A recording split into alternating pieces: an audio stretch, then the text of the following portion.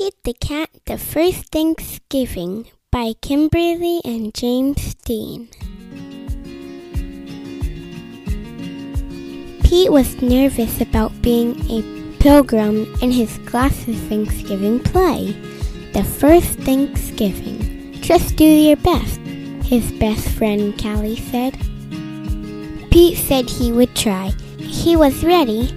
His mom had even made him a pilgrim hat, which was really cool. Pete took his place at the front of the giant ship that his class had made out of cardboard. Pete was a pilgrim on the Mayflower.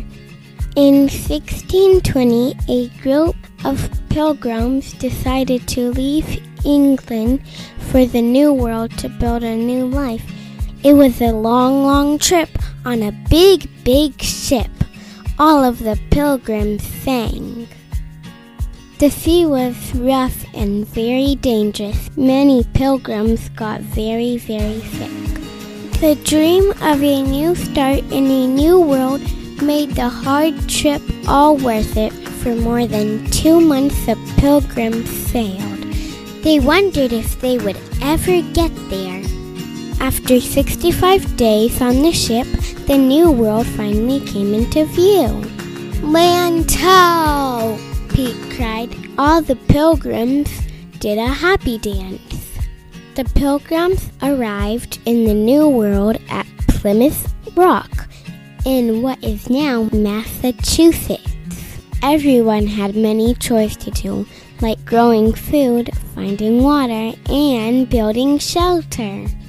The first winter in the New World was long and hard. In the spring, the pilgrims had to decide whether to give up and go back to England or keep trying. The pilgrims had heard about the Native Americans, and many worried that they would not be friendly.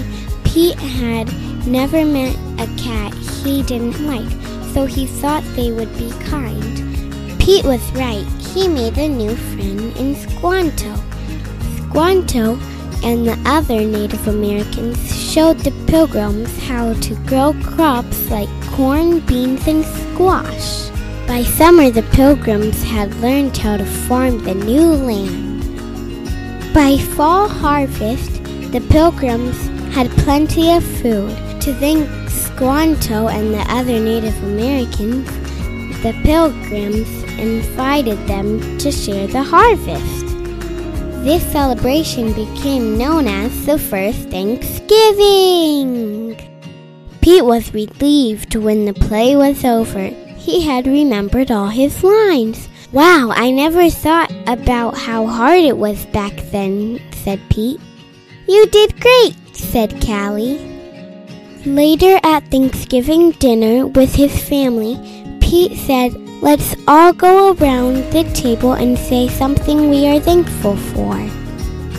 I'm thankful for my family, said Pete's mom. I'm thankful for my skateboard, said Bob. I am thankful for the brave pilgrims that started this new free world, said Pete. What are you thankful for? The end. Make sure you hear more stories with Storytime with Savannah.